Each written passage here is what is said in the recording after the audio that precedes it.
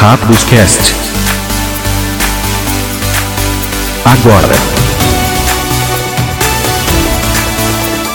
Alô, bem-vindo ao RakdosCast, seu podcast brasileiro de Magic. Comigo, MP. E com ele, fala pessoal, fala MP. Bom dia, boa tarde, boa noite. Ligado em 220 hoje, porque a gente não tem muito tempo. Que coisa, a gente grava numa segunda-feira. Saudade de gravar durante a semana. Não é domingo hoje? É uma extensão do domingo. Pra quem tá fora do estado de São Paulo, né, ou fora do Brasil, hoje é feriado no estado, né, dia da consciência negra. Então, alguns trabalharam mesmo no feriado, mas abre um espaçozinho aí pra gente que não conseguiu mesmo no fim de semana gravar e falar de Magic aqui. E o curioso ali é que é uma semana que deu pra juntar bastante coisa, né? Teve pra release de Ixalan, já teve torneio, tem resultado, então é isso que a gente vai trazer, né? Fazer um recap aqui de tudo que ocorreu de notícia e também falar dos primeiros resultados com as listas, com spoiler completo de Cavernas Perdidas de Ixalan. Meu caro ali, primeira coisa, por que RakdosCast? Porque aqui é BR. Muito bem, quiser falar com a gente, rakdoscast@gmail.com, no Twitter e no Insta, Twitter, né? X, tô ficando velho já, é no X. E no... quem fala Twitter já é velho já, né? Já, @RakdosCast nas redes sociais e também quem comprar na Liga Magic só usar o código Rakdos para concorrer àquele. Esse mês de novembro, que ainda está valendo, são pacotes, ou antigo não, né? Nome em inglês, bundle, de Cavernas Perdidas de Ixalan, e para as outras ligas vocês têm outros produtos relativos a ela, a mesma. Boa, bundles são sempre bem-vindos, né? Sim, sim. Muitos boosters. Que mais, meu caro Matheus? Como é que foi o pré-release? Você jogou? Não consegui jogar físico, né? Tá meio complexo financeiramente para poder investir com isso aí, então eu fui só pro Arena mesmo para sentir o gostinho da edição. Boa. Foi divertido? Foi, eu gostei. Foi até engraçado porque assim, eu joguei acho que 3 selados e uns 4 ou 5 drafts. O primeiro abri a pool, joguei 7-0. Falei, nossa, estourei. Opa. O próximo selado fizeram 3. O que você abriu de absurdo na primeira pool? Cara, acho que a melhor carta que eu abri é aquele dinossauro 3 mana 6/6. Aí eu fiz um RG dinossauro. Pra quem não lembra, eu não vou lembrar o nome dele, mas ele é basicamente, se você ataca e você não tem outro dinossauro, você coloca um stun counter nele. Você põe um marcador de stun nele, então aí ele não desvira na sua próxima desvirar, né? Mas assim, dá pra colocar vários dinossauros, tem vários dinossauros eficientes, tipo os dinossauros com cycling, né, de reciclar terreno básico. Então assim, é bem tranquilo de você ter dinossauros ali. Então, achei que esse RG Dinossauros ficou bem forte aí, com curvas baixas bem mais interessantes, sabe? Não é só aqueles bichos 6 manas e tal que ganha o jogo, não. Tem vários ali entre a curva 2 e 5 que você consegue montar um deck sim bem bacana. E os truques de combate eu achei bem relevantes para essa edição. Atropelar eu achei bem forte, vale bem a pena você ter ali pelo menos uma ou duas cartas que te atropelar. Se não der um atropelar, pelo menos uma iniciativa, ajuda bastante, porque tem muito bicho grande, mesmo as cores que você vê o branco e tal, sempre tem um bicho 3/3, um 4/4 ali que faz aquele combate ficar mais difícil, então eu acho que vale a pena. E a visão geral da coleção, ele tá rápido, devagar, é pra você jogar com 2 cores mais splash, ou dá pra fazer 3 cores de boa? Como é que... Cara, dá pra fazer 3 cores, porque eu achei que o formato não tá muito rápido. É claro, eventualmente você vai pegar um Boros ali e tal, mas eu acho que como tem muito recurso em todas as cores, eu não senti que assim, turno 4 você tá perdendo normalmente, sabe? O jogo sempre se estende um pouquinho, você faz algumas trocas ali, então vale a pena você ponderar, né, como você monta nesse sentido, sabe? Tá bom. Muito bem. Quem quiser saber mais de limitado, assim, a gente sempre indica o Migo Cheiras, né? Nosso parceiro aí que faz conteúdo direto de limitado. Tem também uns artigos para quem quiser aprofundar mais, e sempre tem esse primeiro brasileiro também falando e jogando sobre a nova coleção. Ele, antes de passar de fase, como sempre, tem o quiz da semana. Desta vez é sobre Copa do Mundo de Magic. Saudades, né? Nunca mais. Mas já teve algumas Copas do Mundo, o Brasil já participou. Queria saber o seguinte, o Brasil já fez top 8 na Copa do Mundo? E quantos top 8 já fez? A resposta lá na fase final. Notícias da semana, artigos e tudo que você não teve tempo de ler. Fase de manutenção. Muito bem, Eli, passando para a fase de manutenção, onde nos mantemos informados, começando com uma notícia meio chata, né? Que o Wizard falou que vai ter atraso nos decks de Commander de Cavernas Perdidas de Ixalan apenas na América do Norte. Tá? Aqui no Brasil já teve problemas com Ixalan nos produtos normais, né? Pré-release atrasou aqui na região, né? No Brasil inteiro atrasou. Teve problema com uma das duas distribuidoras. Teve lojas que ainda não recebeu, sabe? Por exemplo, eu vi um exemplo aqui numa loja aqui de São Paulo, acho que foi na Polar, se não me engano, que eles só conseguiram fazer o pré-release porque outras lojas forneceram materiais para eles poderem cumprir o pré-release. Porque eles não iam. Porque normalmente é atraso de uma semana que as lojas fazem exatamente para evitar problemas. Porque senão já todo mundo começa a abrir e aí começa a ter gente levando carta para pré-release. Infelizmente tem gente que acaba agindo assim, né? Então normalmente até uma semana depois o pessoal faz. Mas aí várias lojas não conseguiram e tentaram, algumas desistiram, já estão trabalhando para devolver dinheiro, né? Estornar aí para quem não já pagou e não quer, né? Não quer ficar com pré-release e tudo mais. Então, assim. Sabe se deck de Commander também vai atrasar aqui? Cara, assim, eu não recebi, não consegui detalhes de todos os produtos que atrasaram, mas como os produtos dessa distribuidora atrasou, então eu acredito que uma leva de produtos vai atrasar também, sabe? Então, é razoável. Né? Não sei, eventualmente pode ter vindo numa outra encomenda e às vezes pode até passar antes e tal, né? Porque, pelo que eu entendi, não foi problema com a distribuidora, né? Foi atraso em alfândega e tal, então pode ser que tenha vindo muito de uma vez e aí para na receita e aí tem todos esses transtornos que a gente já conhece. Bom, para quem quiser matar à vontade, no Arena nós teremos os principais Commanders, né? Aqueles 4 principais da capa dos decks, eles estarão presentes, né? Eu acho que já estão, inclusive, no Magic Arena, tá? Se você quiser jogar ali o histórico Raw, que aliás é um formato bem rápido, dinâmico, eu acho divertido. Pra cumprir missão é sensacional. Nossa, é isso que eu ia falar, pra cumprir missão é muito bom, cara. Você não precisa montar um deck tipo 2, sabe? Ficar grindando no histórico, jogando sempre a mesma partida. Monta um deck aleatório, ou tenha, né, já decks um com cada cor, ou decks de duplas de cores pra você cumprir missões, que é uma beleza. E não seja o cara que faça o combo da Henry, tá? Por favor. O monoblue da Henry lá, artefato. Você jogar sozinho. Só joga. Cara, eu só quito quando eu vejo que combou ali, porque a pessoa vai ficar um tempão fazendo um monte de coisa e não vai fazer nada e só trazendo sua vida. Cara, fica a sua vitória aí, vamos pra próxima. Mas assim, se você tiver um banho pra tomar, uma louça pra lavar, você até pode deixar a pessoa jogando lá. Sim. Você tem que fazer da vida, tá? Deixar ela jogando sozinho. Também tenho certeza que ela vai se divertir bastante. Espero que não, mas pode ser que sim. Tem pessoas que não tem jeito, né? Não. Mas é uma curva de aprendizado, né? Uma hora a pessoa acaba aprendendo, enjoa, se toca e aí muda de estratégia. Eu não posso falar muito porque eu jogo de Fractus também, que é meio jogar sozinho, né? Você joga muitas mágicas no mesmo turno também, e tem turnos bastante apavorantes. Mas para quem quiser mono verde, a minha dica é a Renata, não, é Nileia. A Nileia é de 4 manas. Renato tá aqui do lado aqui. Sua esposa. Não, eu acho que é a Nileia de 4 manas, aquele deus que reduz em 1. Sim, é bem bom. Dela. Bom, que mais? A gente tem um calendário publicado aqui do ano que vem, né? Os próximos Magic Cons também, que a gente tem lá em fevereiro, finalzinho de fevereiro. Pós-carnaval vai ter em Chicago um Pro Tour que vai se chamar Pro Tour MKM, né? Que é o nome da coleção dos assassinatos na mansão Karlov.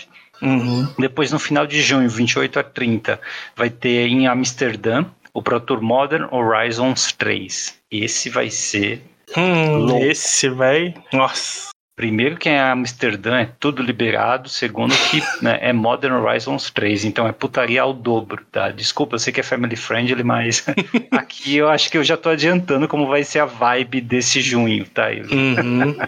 E 25 a 27 de outubro, finalzinho de mês também, vai ser em Las Vegas. Também, né, deve ser mais um Pro Tour muito louco. Também. Não, esse é o Mundial. Ah, esse é o Mundial. Esse é o Mundial. É que tem vibe de Pro Tour, né? Voltou aquele esquema de ter um campeonato muito parecido, mas é o Mundial também. É o 30º campeonato mundial. Então espero que tenha alguma comemoração legal nesse sentido. A gente vai ter o direito de comprar a segunda leva de Magic 30 anos, proxies de beta, já pensou? Tem um detalhe aí sobre o Pro Tour, tem 2 Pro Tour, né, o do Karlov e do MH3, e tá faltando um, tá? Entre fevereiro e junho tem um Pro Tour que vai entrar aí, tá? Não foi dado a data nem o local. A data, pelo que a gente está imaginando, porque final de fevereiro foi a mesma data do Pro Tour desse ano, então a gente imagina que o Pro Tour deva acontecer provavelmente final de abril, começo de maio, tá? Não é data certa ainda, e provavelmente, pelo que a Wizard tinha soltado, ele vai ser na Ásia. Provavelmente deve ser no Japão, né? É o que a gente está imaginando que deva acontecer. Existe chance de ser na China, mas a China tem N outros problemas, né? Em relação de país e tal, então eu acho que talvez a relação de política ali para fazer as coisas no Japão seja mais tranquila. E deve ser de Thunder Junction, né? Do Outlaws of the Thunder Junction. Que é a segunda coleção, né?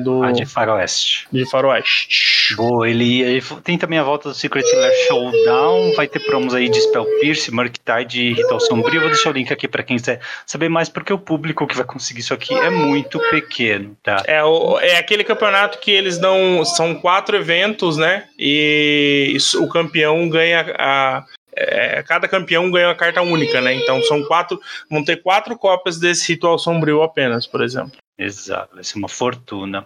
Ele indo para anúncios de ban, eu dei uma olhada aqui no Commander e também no Commander lista francesa, famoso Duel Commander, e não tem, tá? Teve anúncio e anúncio foi que não tem banimentos, tá? Então segue o jogo, né? Nada acontece feijoada. Eles anunciaram o Buster novo também lá? Anunciaram que não tinha ban e anunciaram o Booster novo igual o Wizards fez no anúncio dela? Falar do Play Booster, você diz? Quando a Wizards foi anunciar o Play Booster, foi no dia do ban, né? Aí ela falou, hoje o banimento a gente não vai ter nada, mas a gente tem o Play Booster. Palhaçada, né? Você me lembrou agora que eu era mais feliz quando eu chamava Booster de Buster.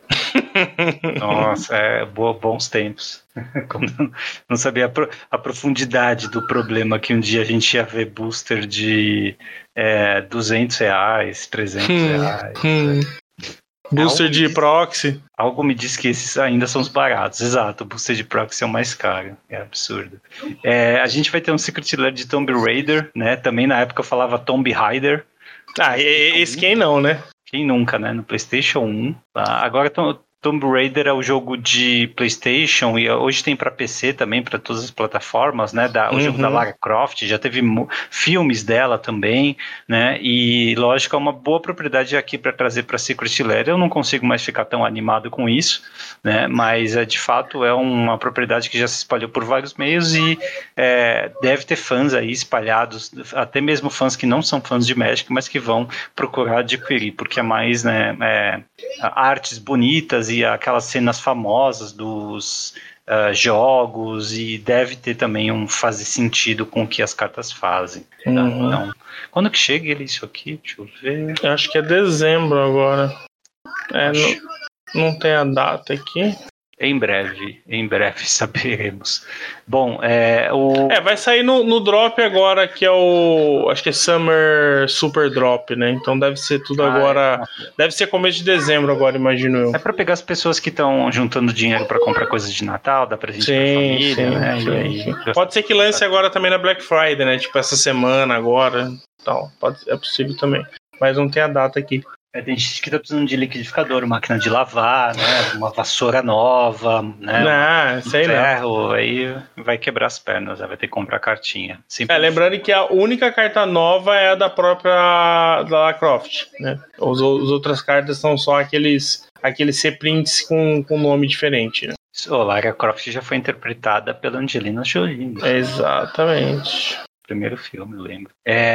Vamos falar de promessas não cumpridas, né? Alguém andou fazendo tirando prints das promessas do Mario em artigos muito antigos, né? Assim, coisa de 20 anos, né?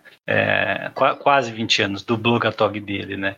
E frases de ele falando assim, ele respondendo perguntas sobre se o Magic um dia vai invadir planos ou vai fazer crossover com outras propriedades intelectuais, ou se, sei lá, coisas que eu já falei aqui também, que ele disse que nunca teria cartas de planinautas, porque planinautas são muito fortes, nunca teria reprints de planinautas, pelo menos antes da emenda, né, coisas desse tipo, e assim, várias promessas quebradas, não por ele, mas pelo Wizards como um todo, né, e as pessoas começaram a criticá-lo, né, com base nessas promessas antigas, né, ele até fez um post aqui no blogatog para falar sobre essas promessas e sobre essa atitude, né. Sim, eu vi muito apoio para o Mario nessas últimas semanas e pouca crítica, tá? Eu gosto de ser um pouquinho mais crítico e às vezes até nadar contra a maré, né? Assim, uma coisa é você dizer o que você pensa, né? Outra coisa é você afirmar que algo nunca vai acontecer, né? Se a sua opinião eu acho que o Magic não deveria imprimir cartas de planinauta pré-emenda. Tudo bem, se você diz que o Magic nunca vai fazer isso, é um sentimento um pouco mais, um pouco menos situacional, né? Que demonstra um pouco menos da realidade do local, de como você pensa naquele momento, e muito mais sobre a sua concepção do que é o jogo e quais são os limites do jogo. Toda vez que você diz um nunca ou um sempre, usa essas palavras mais definitivas, sabe? Então eu acho que tem um pouquinho aí também a comunidade tem que dar o braço a torcer e dizer que, realmente o Mago ele deu mancadas, né? Ou ele não deveria ter falado algumas coisas como sempre e nunca, ou ele deveria, ou ele realmente abriu espaço para a ganância da empresa como um todo, né? Porque de fato ele provavelmente não tem a última palavra nessas decisões mais macro, né? Provavelmente hoje é a Hasbro que toma essas decisões.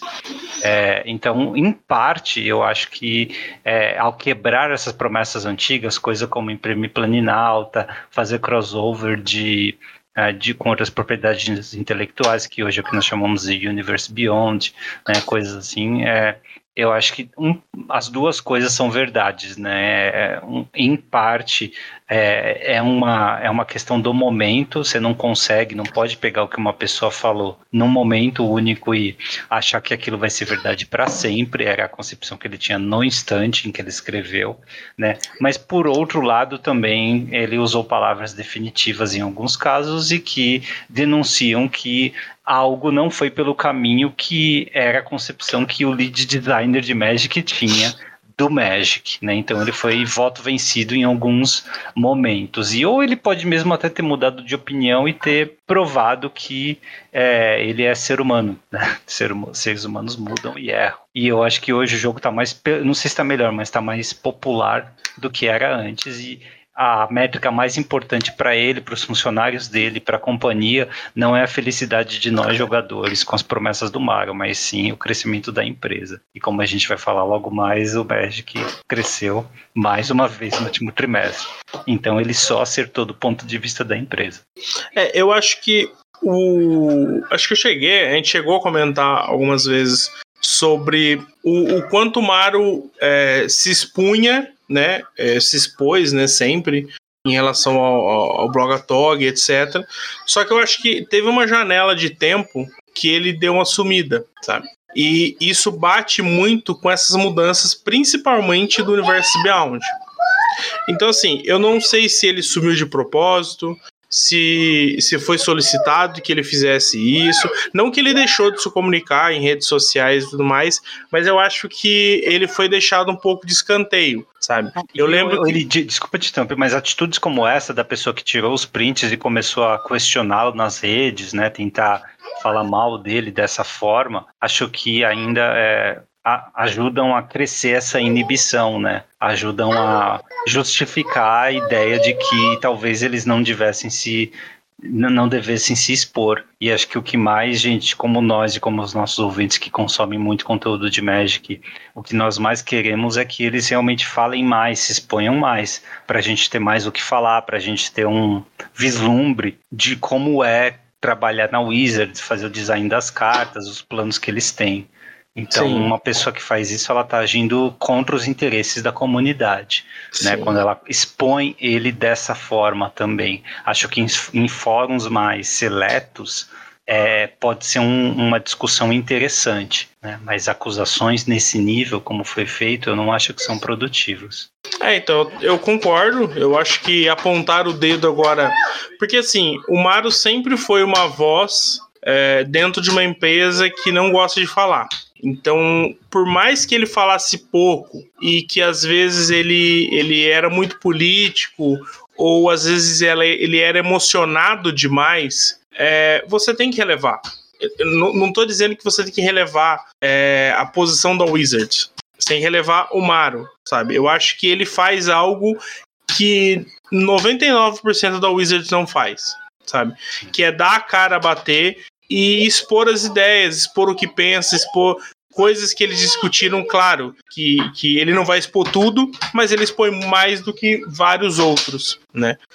Agora, eu concordo que ele talvez tenha errado em realmente usar essas palavras, sabe? Sempre, nunca, sabe? Ele deveria ter sido mais vago, o que eu acho que ele tem sido agora.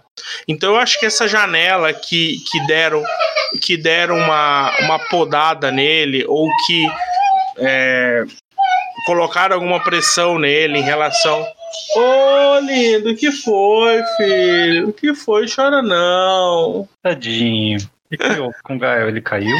Não, é que tá chegando a hora dele dormir, aí ele fica mais... Quem nunca, né, ele? Desculpa, eu acho que eu também fico manhoso na hora de dormir. Sim, é que a gente se chorar... Talvez quando ele estiver sozinho, a gente até pode dar uma choradinha, né, mas... Mas assim, então hora de desligar o computador ou desligar o falar, você perde aquela última partida no seu draft, dá vontade de chorar na hora de dormir, não tem jeito. Dá sim. A gente tem algo em comum até com o Gael, tá vendo? Então assim, eu acho que houve uma mudança aí, e provavelmente a Wizards teve uma influência em como ele precisava interagir, ou como ele deveria interagir, porque eu vejo a mudança nos textos dele, sabe? Ele tá muito mais político e polido nos textos dele, sabe? Não que ele não aborde os temas, que ele não expõe algumas coisas, mas exatamente nessa forma dele expor, como ele faz isso, sabe? Então, eu não gosto dessa pressão demasiada em cima da pessoa, porque, como você disse, só vai fazer ele se afugentar e cada vez menos... revelar e mostrar uma face da Wizards que pouca gente tem a oportunidade ou a liberdade de fazer, mas também não dá para não condenar o Maru e passar o pano para falar assim, olha, não, ele só errou, tudo bem, acontece. Não, ele realmente cometeu um erro que ele deveria repensar, talvez até trazer textos que expliquem o porquê, onde que teve essa mudança. Não, realmente teve uma mudança na postura da empresa até o momento onde eu disse aquilo era uma verdade, né? E isso mudou depois, ponto, sabe? Eu acho que não é uma retratação, não, é uma mudança de coisa, de uma postura que não depende só dele.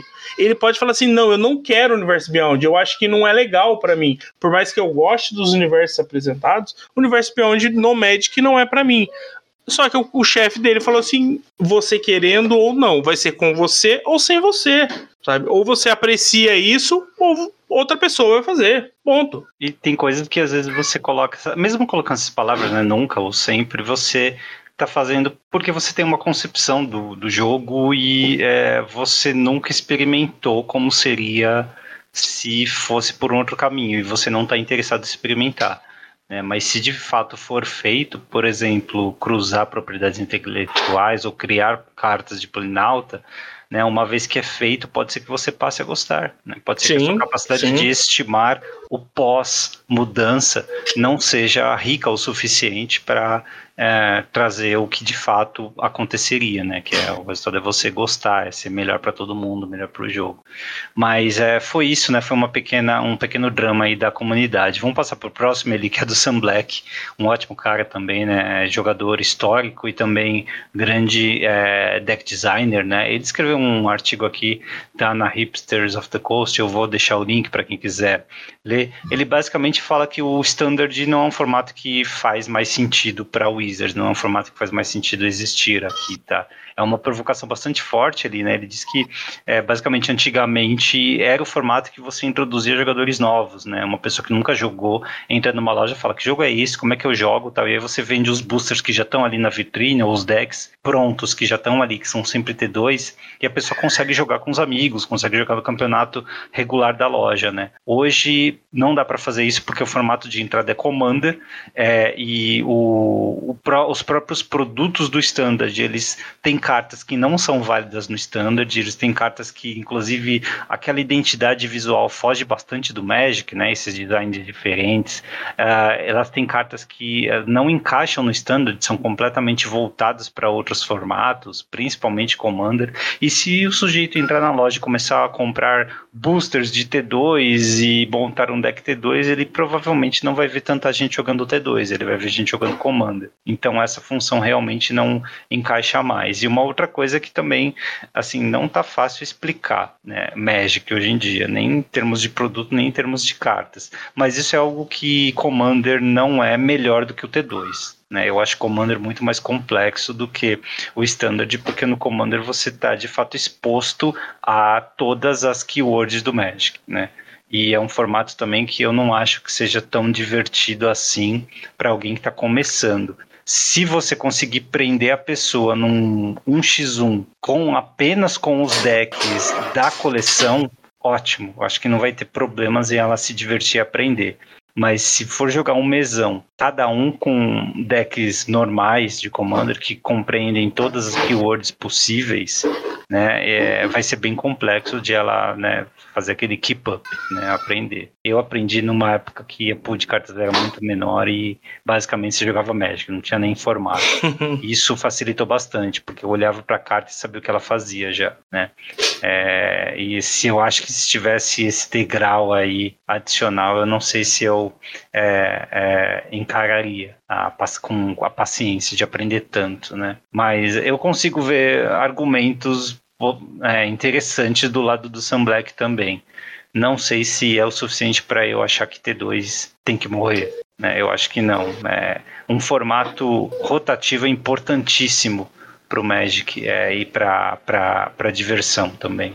Se as pessoas não estão jogando é porque tem um problema como o Wizards talvez esteja curando o formato, esteja criando produtos para o formato, coisas assim. Mas de fato algumas funções do T2 estão desatualizadas. Isso dá para concordar com ele. Sim, eu acho que desde do período meses antes da pandemia, a gente já via um declínio do Standard. Eu acho que aí a pandemia realmente bombou, acabou implodiu, o Standard em lojas, a gente só dependeu do Magic digital. E eu acho que dali para frente, foi meio que um caminho sem volta, porque a forma como a Wizards precisou ressignificar o Magic alterou drasticamente a forma como o Standard precisa ser para ser retomado numa loja, sabe? E eu não sei qual é a melhor forma de lidar com isso, sabe? Porque realmente, por exemplo, a gente citou o Play Booster, ele é um caminho para tentar recuperar essa questão da confusão, Cara, você tem um booster para colecionar e um booster para jogar. Ótimo, legal, até pela nomenclatura. Play Booster, Collector Booster. Ok, resolvemos um dos vários problemas que a gente tem. né? Tudo que você tem no booster, você abre e joga. Ah, tem uma carta de não sei... Não importa. Você abriu, você joga. Você joga limitado, sabe? E etc. Não vou entrar no mérito de que as cartas não são válidas no T2, que podem sair ali, etc. Mas enfim. Não, se bem que o Play Booster já vai valer, né? Porque as cartas vão ser da Delist. Não sei, acho que a Delist não vai alterar a validade para edição, mas ela vai ser válida no limitado. Ainda é um problema. É isso, né? Ainda é um problema, né? Porque a Delist ela vai trazer reprints que eles vão fazer sentido com o limitado, então eles vão ser válidos no limitado, mas ele não vai ser válido no T2. Ainda é um problema, mas acho tudo isso para um jogador novo. Exato. É muita coisa para você. Antes de você abrir o booster, você já tem que, sabe, fazer várias contas ali pra... Mas enfim, eu acho que esse é um problema que eu não sei se tem uma solução de acordo com a forma como a Wizards vê o Magic hoje. Mas vamos lá. Eu acho que assim, o Standard tem vários problemas econômicos, principalmente, sabe? O aumento de power level fez as cartas jogarem mais formatos, com isso elas acabam ficando mais caras. Esse também é um problema sem solução, porque vai continuar tendo power level, sabe? Isso não vai mudar. A gente viu o Ixalan. Cara, você vê Ixalan no papel, tem muita coisa forte. O power level tá bem alto. Jogando limitado, eu vi isso cada vez mais, sabe? Tipo assim, coisas que aconteceram comigo que, tipo, eu não vejo isso tendo volta mais, sabe? Pô, eu tomei 2 cóleras num jogo. Uma cólera que vem em formato de artefato, sabe? Ela é 5 manas, ou a pessoa escolhe uma criatura de poder 2 ou menos e destrói todo o resto. O cara fez 2 disso em mim. E sem contar que do outro lado, ela é um veículo 5/3 voar. Você tem noção do que é uma parada dessa? É complicado de explicar isso pra alguém. Sabe?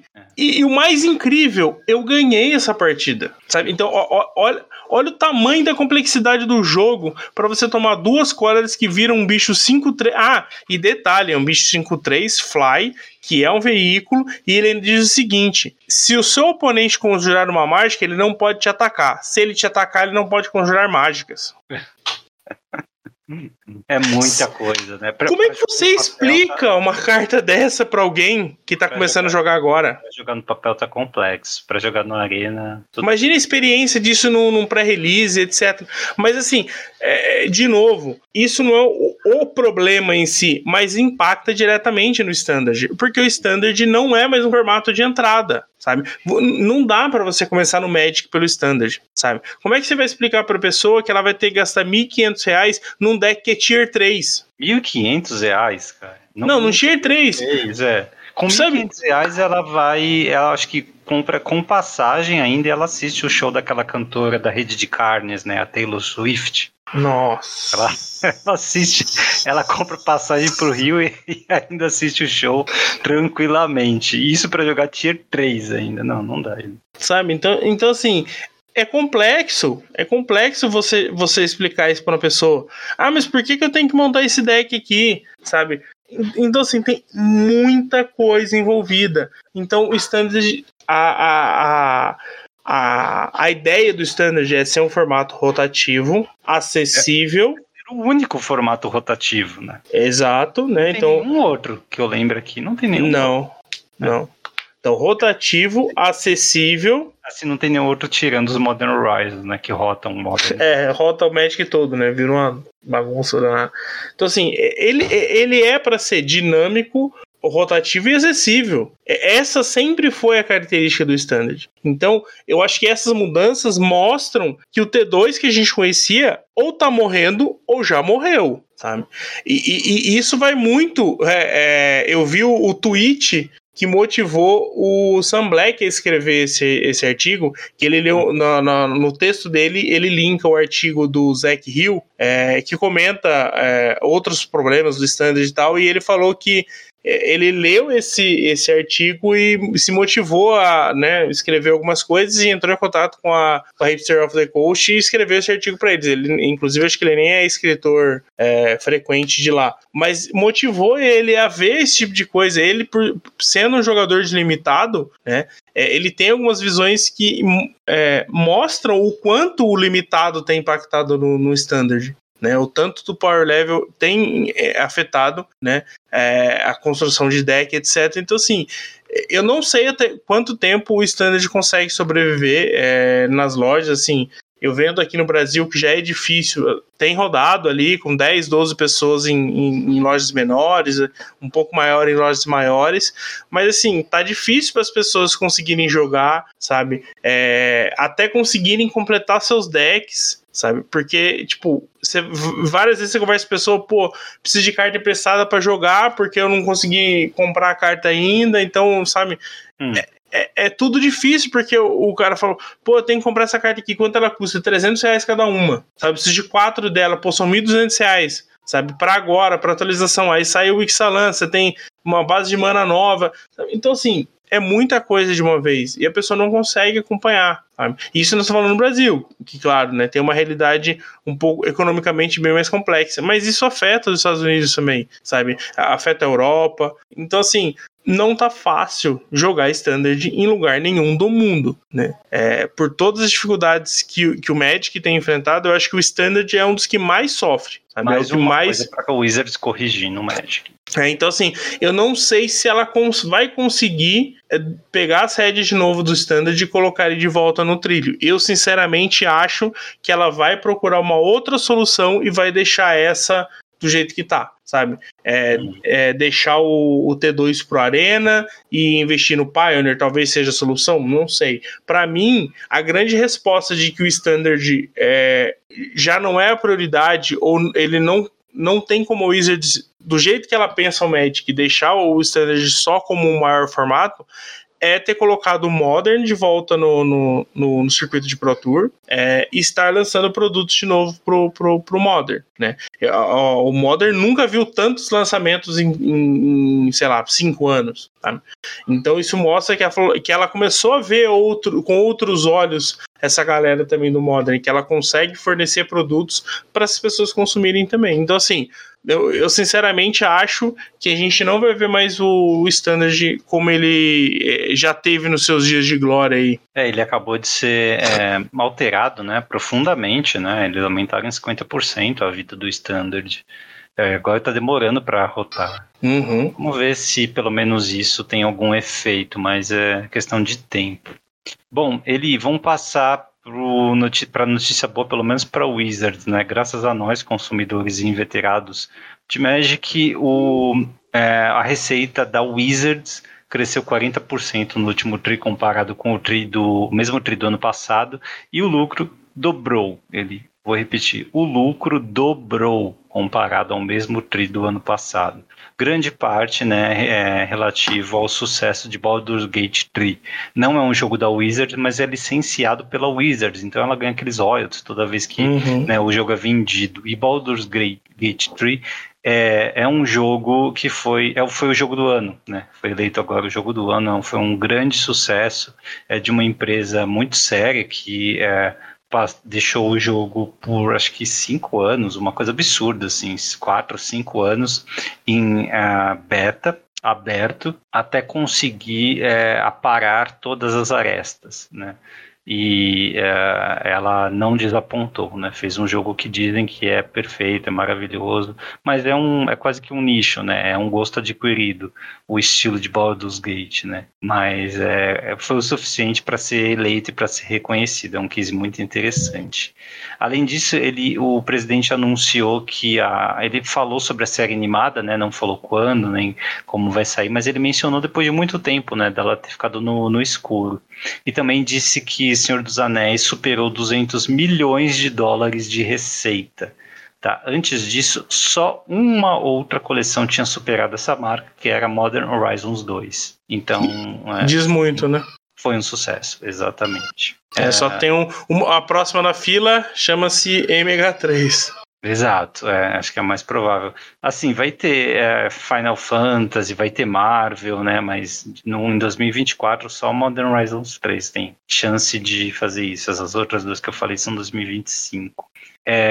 A gente já tem a data de lançamento de Assassinatos na Mansão Karlov, que vai ser dia 9 de fevereiro de 24.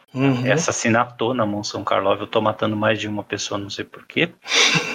Mas vai ser no começo de fevereiro do ano que vem. Tá? É bem curioso, né? Normalmente a gente via final de janeiro, mas agora é um pouco antes do carnaval. Então tá aí. O que a gente tem aqui? Carta? Não é só uma arte nova. Acho que essa arte a gente já tinha visto. É a Kalia e um cara que parece o Jace mais velho aqui, mas deve ser uma pessoa de Innistrad. Que mais? Tem um artigo do Orelha aqui na Liga Magic, ele perguntando se triomas foram um erro. E lá no finalzinho do artigo ele fala, diga não aos triomas. Então ele mesmo está respondendo, eu acho que foi um erro sim. Ele está falando que em formatos eternos, né, os triomas acabam permitindo certos abusos, né? Ele fala bastante de leyline binding, por exemplo, né? Que é um terreninho só que te permite reduzir em 3 o custo da coisa, né? Mesmo entrando virado em jogo. E tem outras coisas também, né? Ele facilita demais o splash, ele é buscável com fetch, se der alguma coisa errada na sua estratégia você pode reciclá-los, né? Eles acabam assim provocando situações injustas na visão dele, e eu acho que ele está certo em boa parte, porque assim que eu vi os traumas eu falei, eu preciso deles no cubo. Imediatamente, assim, são alguns dos melhores terrenos que estão no cubo, não é à toa, né? É um formato que te privilegia por soltar splashes. Assim, eu não sei se dizer que o Trioma é um erro, né? Mas eles mudaram o Magic. É uma das cartas que possibilitou tudo isso acontecer, né? Em formatos que você tem acesso a fetch, né? Você buscar uma land que corrige, que te dá acesso a 3 cores. Entra virada. Sinceramente, hoje em dia, com a velocidade do formato, com as encarnações, etc., você tem uma resposta de graça. Então, o fato de você vir com o terreno virado não é um problema tão sério, né? E ele fala, né, do Leyline Binding, né, que é uma carta que você pode fazer no turno 2, né, por uma mana branca, o que é algo impensável até pouco tempo atrás, né? E ele até faz uma comparação, acho que justa, com o Astrolábio de Arcum, né? Que é aquele artefatinho que saiu MH1, que causou um alvoroço, ele foi banido em quase todos os formatos possíveis, né? Ele foi banido no Modern, no Pauper, no Legacy, né? Ele só não foi banido em outros formatos porque ele não joga, né? Porque ele só é válido no Commander e no Outbreaker, né? Então, o que é bem mais difícil de ser banido, né? Uma carta desse tipo não vai ser banida em Commander, né? Então, porque o grande problema era múltiplos dele, né? Não era só ele, né? Então, é uma carta que se repunha muito fácil, te dava acesso a todas as cores. Então, eu acho que a comparação é bem válida e é real, né? Você ter acesso a muitas cores com pouco, gastando pouco recurso, né? Então você estoura uma fetch, busca o trioma, você já tem ali 3 cores, sabe? Então realmente eu acho que mudou o Magic, mas eu acho que para mim dizer que é um erro, eu tenho que dizer que todo o resto também é um erro, né? Que faz o complemento, que faz com que isso seja possível. Então, assim, no meu modelo de ver as coisas hoje em dia, eu acho que é só mais um passo dentro da evolução que o Magic está assumindo, né? Do power level que a Wizards colocou pro Magic. Então, dentro desse cenário, eu não acho que é um erro. Dentro do cenário de, sei lá, anterior a Kaladesh, por exemplo, eu não acho que essa carta deveria ter sido criada nunca, né? Então, eu acho que a gente passou do ponto onde a gente precisa ver algum limite. Eu acho que agora a gente não tem mais limite para as coisas, sabe? Ixalan também, para mim, eu acho que esse craft, sabe? Esse discover, né? Que é basicamente um cascade remodelado. Tudo isso tem mostrado o quanto as cartas precisam fazer cada vez mais, né? Eu citei esse artefato, né? Que, ele é uma cólera que vira um artefato, um bicho com evasão, né? Que ainda trava o jogo do oponente, sabe? Então, ele é basicamente 3 cartas numa só, sabe? Então, assim, é muita coisa, Tipo assim, daqui a pouco você vai começar a pensar que vai precisar, as cartas têm que ser 3D, sabe? Você vai precisar de olhar na tela do celular alguma outra informação, porque as cartas já não vai vir com verso de Magic mais, porque toda edição vai vir uma carta, vai vir carta dupla face, né? Porque não tem mais espaço de design para conseguir colocar tanta coisa em uma carta só, né? Então, esse é o novo Magic. É o Fire Creep, né? Você pode argumentar também que a base de mana tem que evoluir junto. Mas, sim. Que mais? A gente teve uma polêmica essa semana, né? Ele envolvendo um tweet do Elba, do Fazendo Nerdice, ele falando em inglês, né? Que pode ser uma impressão dele, pode não ter uma correlação, mas ele disse que a liga local dele, que acho que ele joga na LPL, né? Liga Paulista Legacy.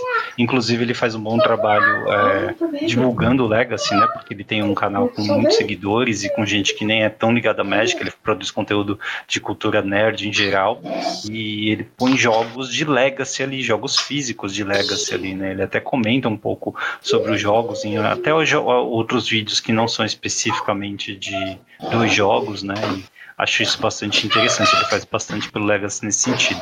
Mas enfim, o tweet era sobre a percepção dele sobre a redução no attendance dos torneios, né? Ele basicamente diz que está indo bem menos gente, né? Quase que metade das pessoas deixaram de ir depois que a liga local dele passou a permitir a utilização de proxies nos decks Legacy. Tá. E aí outras pessoas vieram comentando, dizendo que perceberam a mesma coisa, porque um dos argumentos ali que eu vi foi que jogadores de longa data, de Legacy, que tem decks mais caros, não querem passar a tarde inteira jogando Mirror Match de UWX, por exemplo, né, com pessoas que são aventureiros, que só copiam e colam listas da internet, né? Enfim, não trouxe muito no argumento por parte do Elba, mas eu acho que a discussão que ele trouxe é interessante ali, porque a gente sempre fala muito de acessibilidade aqui no jogo, né?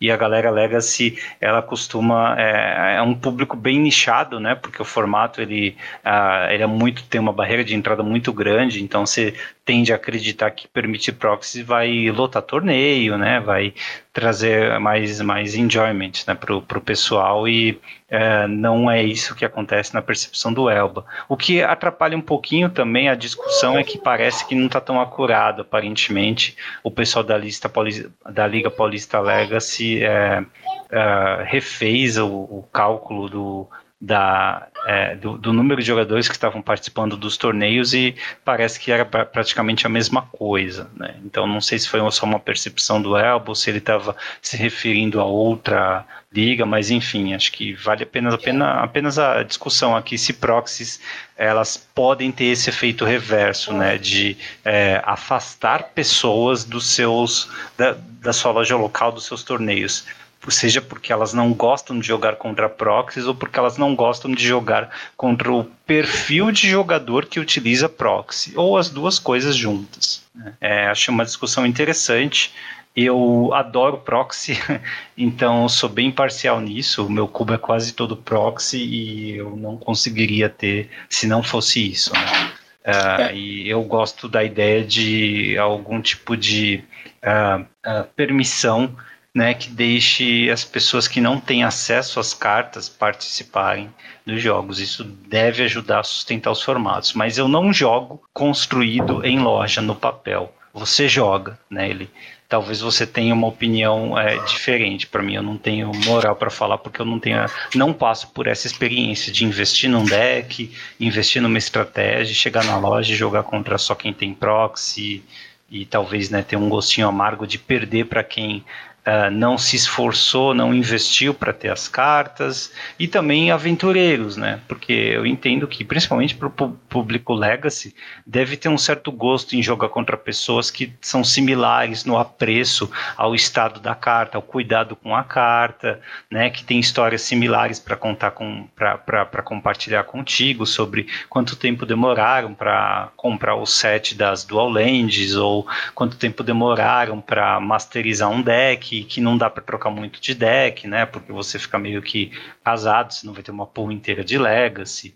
E isso traz uma certa proximidade. Agora, quando o torneio é invadido por jogadores mais aventureiros, gente que copia e cola listas da internet, que não tem tanto apreço assim, né? E às vezes vão lá só para jogar uma ou outra vez, trocam de deck o tempo todo, enfim.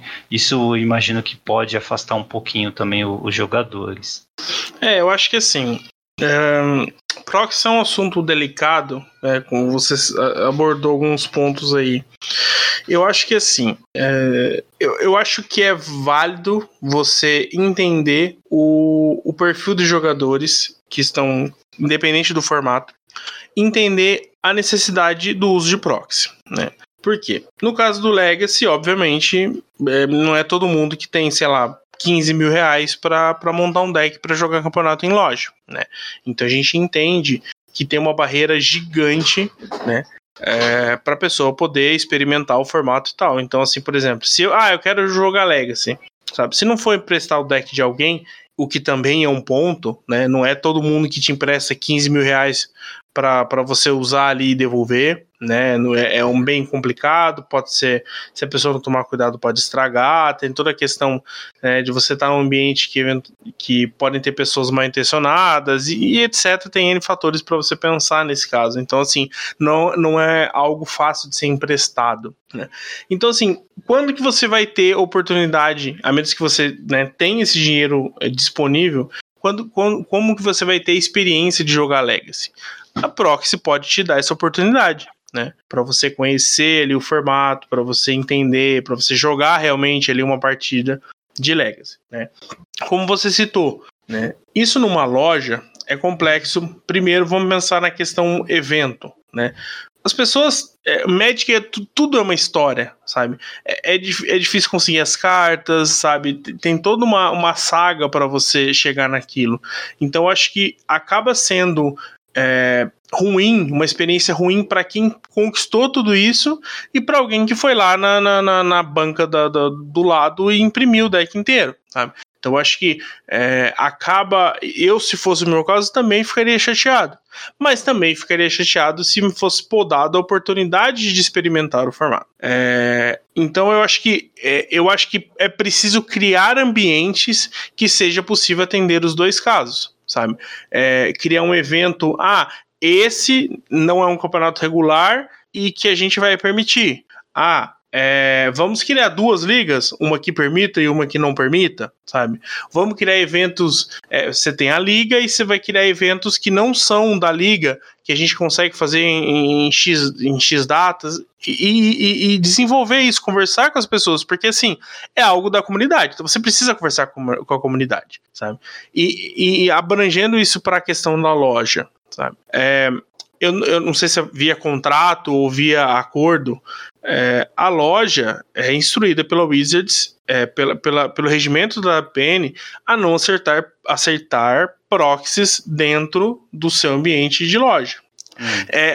Quando eu falo proxy, é as counterfeit lá, né? Que é aquela carta que ela quer ser similar à original, né? Como se dizer assim, é uma réplica, né? Ela pode visar enganar ou simplesmente substituir uma carta. Pode levar uma pessoa a ser enganada porque achou que aquela carta original e na realidade não é, né?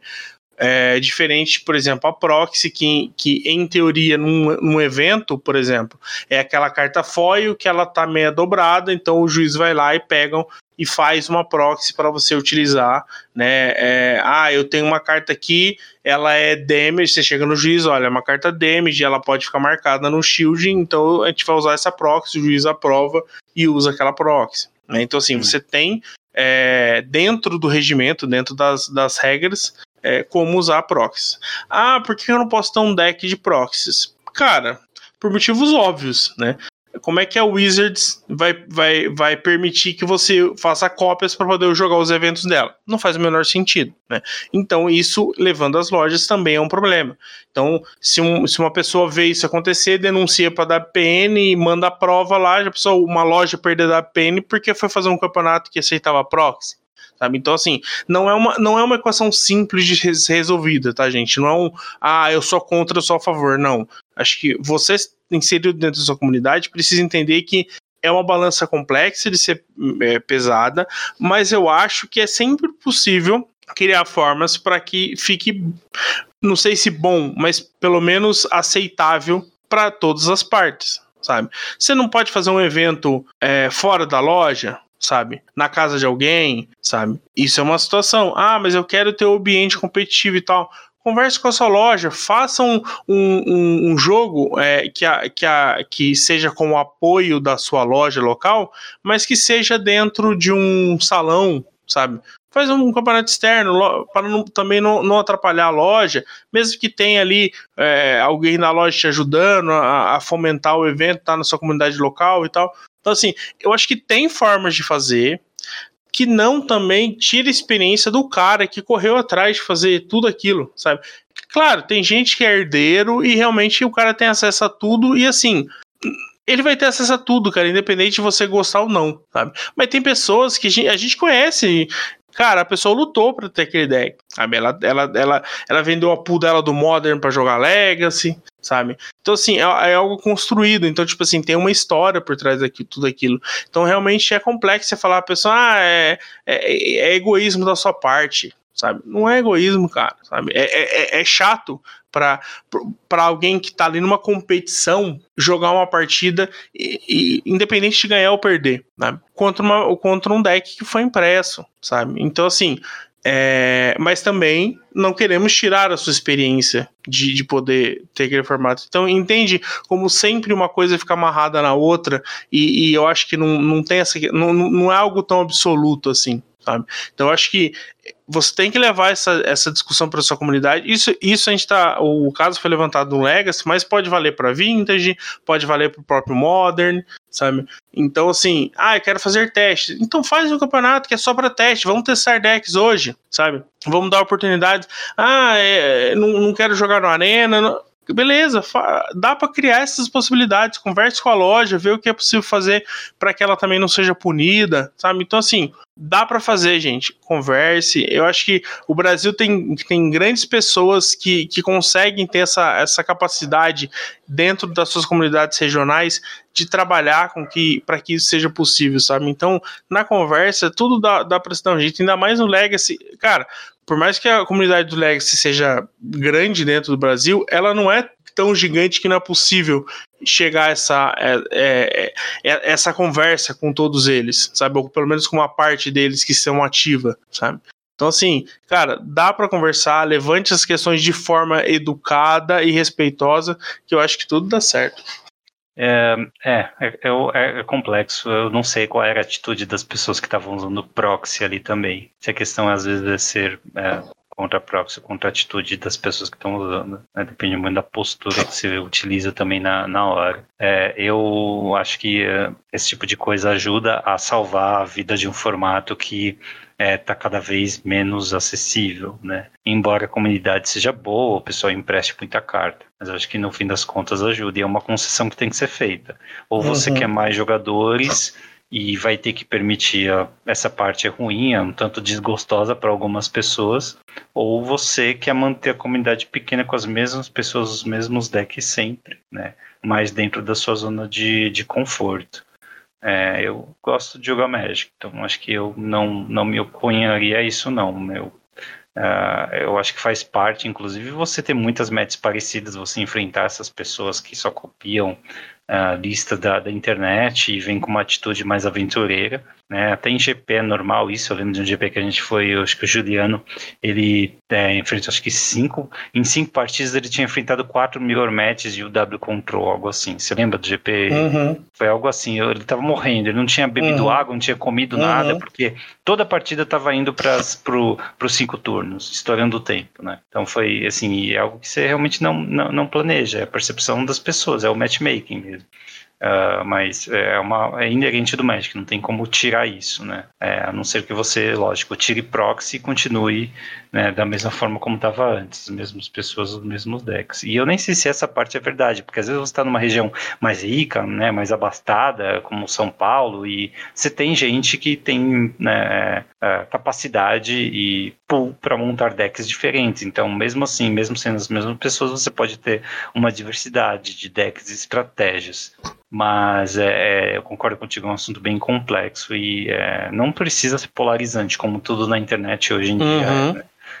Apenas a gente precisa reconhecer que cada hora, cada local, cada jogador tem sua necessidade, né? E a decisão de permitir ou não proxy pode ser mais macro, né? Pode ser mais nível de loja, de organização de torneio mesmo. Mas é isso, né? E é um tanto preocupante também, até estranho, né? Que se de fato permitir proxy reduzir o número de jogadores, significa que muita gente que antes jogava no local passou a enfrentar jogadores com proxy e aí não gostar da experiência e em protesto parou de jogar. Né? Se de fato foi isso, que eu acho difícil para representar uma queda de 60 para 30 pessoas, por exemplo. Sim. Bom, ele fala de coisa boa da comunidade. A Dollar Community College celebrou recentemente, né, 10 anos de criação do canal, né, o Brian, o professor, e ele está com 900 mil inscritos ali, quase 1 milhão. Eu acho bem difícil chegar a 1 milhão,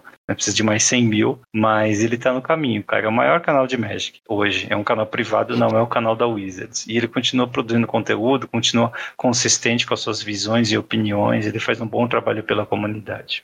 Agora que ele está engajado com o Fábio também, né? Com esse novo TCG, pode ser que ele consiga mais espaço aí também, né?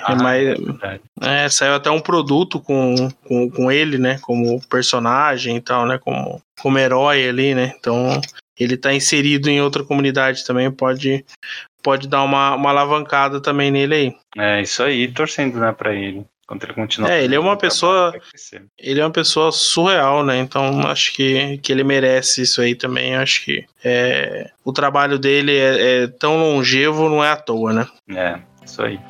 Bom, vamos lá para a fase principal, falar de Cavernas Perdidas de Ixalan. Bora. Fase principal. Toda semana um tópico diferente. Entrevistas. Top 10. Histórias. Ele começando pelo seu artigo na Liga Magic sobre a hora do Pauper, né? Os destaques da última coleção para o Pauper. E aí, o que saiu de comum que você acha que pode entrar e cavar um lugar nos decks do Pauper? Então, a gente vai falar mais das cartas em si, né? Mais um pouquinho do Power Level, mas assim... As comuns já estão sendo impactadas. Eu não sei, eu até começo a ficar preocupado, né, com o Play Booster, né, que a gente deve ser quando a gente vai ter uma outra mudança aí no Power Level das cartas comuns, né, então vamos ver como é que isso vai aparecer, né, na prática, mas assim, claramente a gente já tem opções interessantes aí pro formato, coisa que a gente não via em edições T2, né? Edições Standard. Então, primeiro que as habilidades mais relevantes aí, né? São a ficha de mapa e a habilidade de construir.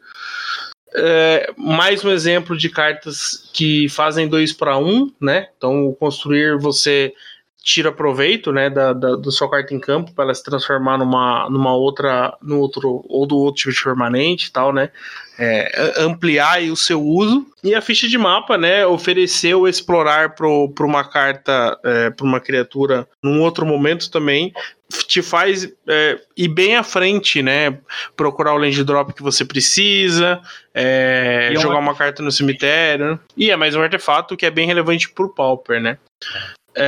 Então assim, das cartas que já apareceram, tá? A gente já teve uma semana de... Na verdade, acho que na liga não apareceu muita coisa nas ligas quarta-feira, que foi lançado na quarta-feira, né? Ixalan no mall. Então, eu não lembro até que horas que fecha, né, as ligas da semana. Então, eu acho que nas listas do mall não chegou a sair, mas tivemos um challenge, né, os 2 challenges agora desse final de semana, e a gente já tem cartas novas aparecendo, né? Assim, não dá pra dizer que o formato foi ressignificado, sabe? Não é pra tanto, sabe? Mas assim, uma carta que apareceu bastante, né, que é o Goblinzinho. Cadê o nome dele em português? O Goblin, o vermelhinho, o 1/2, que tem ímpeto e +1/+0. O Goblin saqueador de túmulos, ou o pessoal deu o apelido dele de Lara Croft,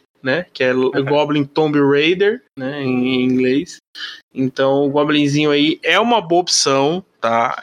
O Mono Red já é um deck que ele tá tão bem no metagame que ele tem variantes, né? Então você tem ali pelo menos umas 4 variantes, né, dessa cor, que você consegue... Os artefatos são válidos ali, aqueles Sim. Os de Mirrodin, né? São? Sim. Você...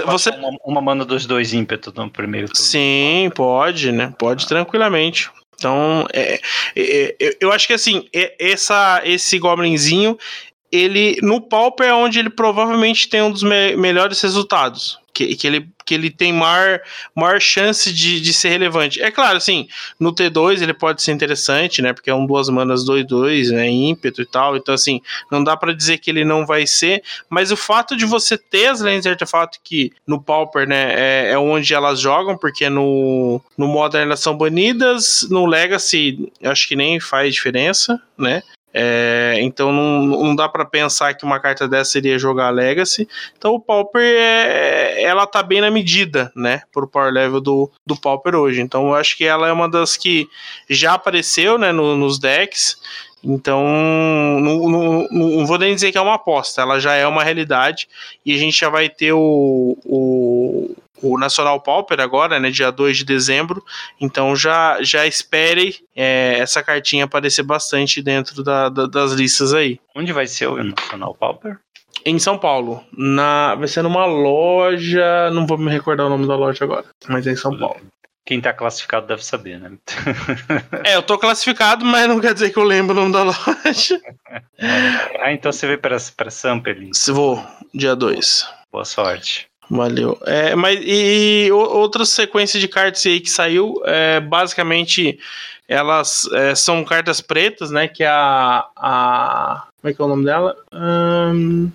Poção Mefítica, Oferenda Fanática e Lâmina da Coleta. São as outras 3 cartas pretas aí que eu vejo que tem maior potencial para ficar jogando, para continuar jogando, né? A Poção Mefítica é similar à Fonte Coride, né? Que é aquele artefato que quando entra ou vai pro cemitério dá um draw, ela tem um efeito igualzinho, a diferença é que você perde um de vida também. A Oferenda Fanática é basicamente uma disputa mortífera, só que em vez de colocar um tesouro, coloca uma ficha de mapa. E a Lâmina da Coleta, que é a mais diferente aí, né, desses efeitos, porque ela é uma carta que faz o oponente sacrificar uma criatura, isso num artefato, né? Então, que ainda do outro lado vira um artefato que drena todo turno na sua manutenção. Então é um efeito complexo, né, para ser apenas um artefato, mas como a gente acabou de citar, né, artefatos são bem relevantes pro Pauper, né? Então é mais uma carta aí que possivelmente continuaremos vê-la jogando aí nos decks, provavelmente no BG Gardens. Tem gente falando aí de um BW, né? Porque como ele é esse artefatinho que sacrifica, ele pode voltar com o Falcão Cintilante, né? Que é o Glint Hawk. Então você faz ele 2 manas, você faz o Glint Hawk, volta ele, faz 2 manas, sacrifica outro bicho. Então sim, tem algumas interações bem, bem boas aí que podem aparecer. Então esperar as próximas semanas para ver o uso dessas cartas aí no metagame do Pauper. Muito bem. Quer falar de Pioneiro agora? Tem um artigo aqui na Liga do Daniel Santana. Ele fala das top 5 cartas de LCI para Pioneiro, né? Primeiro, uma que a gente já viu que está aparecendo inclusive no Modern, né? É no Modern que a gente viu o Colapso Derretido. Isso, no Modern. O Terminate, entre aspas, melhorado, né? Porque é um feitiço, é o mesmo custo do Terminate, mas ele pode destruir criatura ou planinalta, ou uma permanente não de criatura e não terreno com valor de mana igual ou inferior a 1. Né? Você tem que escolher uma dessas coisas. Se você desceu esse turno, você pode escolher ambos. Então você destrói uma criatura ou artefato e também pode destruir uma permanente pequena. Tá? Acaba sendo bastante interessante no Modern mesmo. Né? Você tem formas bem fáceis de descer. Né? Lembrando que descer é você colocar uma carta no cemitério vinda de qualquer lugar. Né? Uma carta de permanente. De permanente. Pode ser quebrar uma fetch. Exato. Então, no turno 2, você estoura a fetch e destrói uma criatura e ainda destrói um artefato ali, um hate que o cara tem e tal, uma pedrinha ali. Sei lá, um elfo de Lanoir ou uma Birds e um amuleto do vigor, velho. Exatamente, né? Então, é mais uma carta fazendo 2/1 aí, num formato que é bem tranquilo, né? Você descer, né? Ativar a habilidade de descer, né? Então, é bem forte, né? O Molten Collapse já apareceu no Modern, né?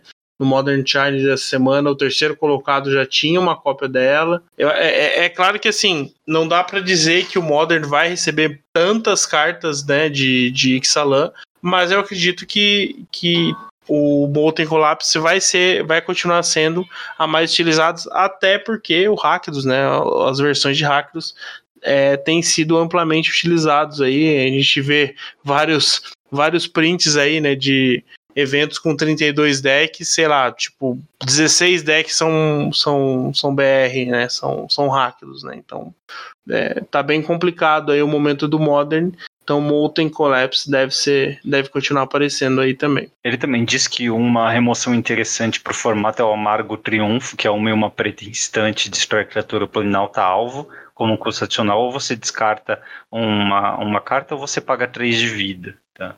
De fato, é bastante eficiente, né? Embora tenha esse custo, esse drawback aí, que é relevante. Bom, você descartar cartas pode ser interessante, né, no formato, né? Se você tiver alguns combinhos, se você puder também resgatar a vantagem de carta depois, ou pelo menos pagar vida, né? Se você tiver vida sobrando e quiser um removal rápido de 2 manas e com essa modal, né? Com essa opção aí de destruir rapidamente uma criatura ou um planinalta. E também é spleshável. Sim. Que mais que ele destacou? Ele falou de jogar a carta com o Carne, o Grande Criador. Ah, sim, é porque exila, né?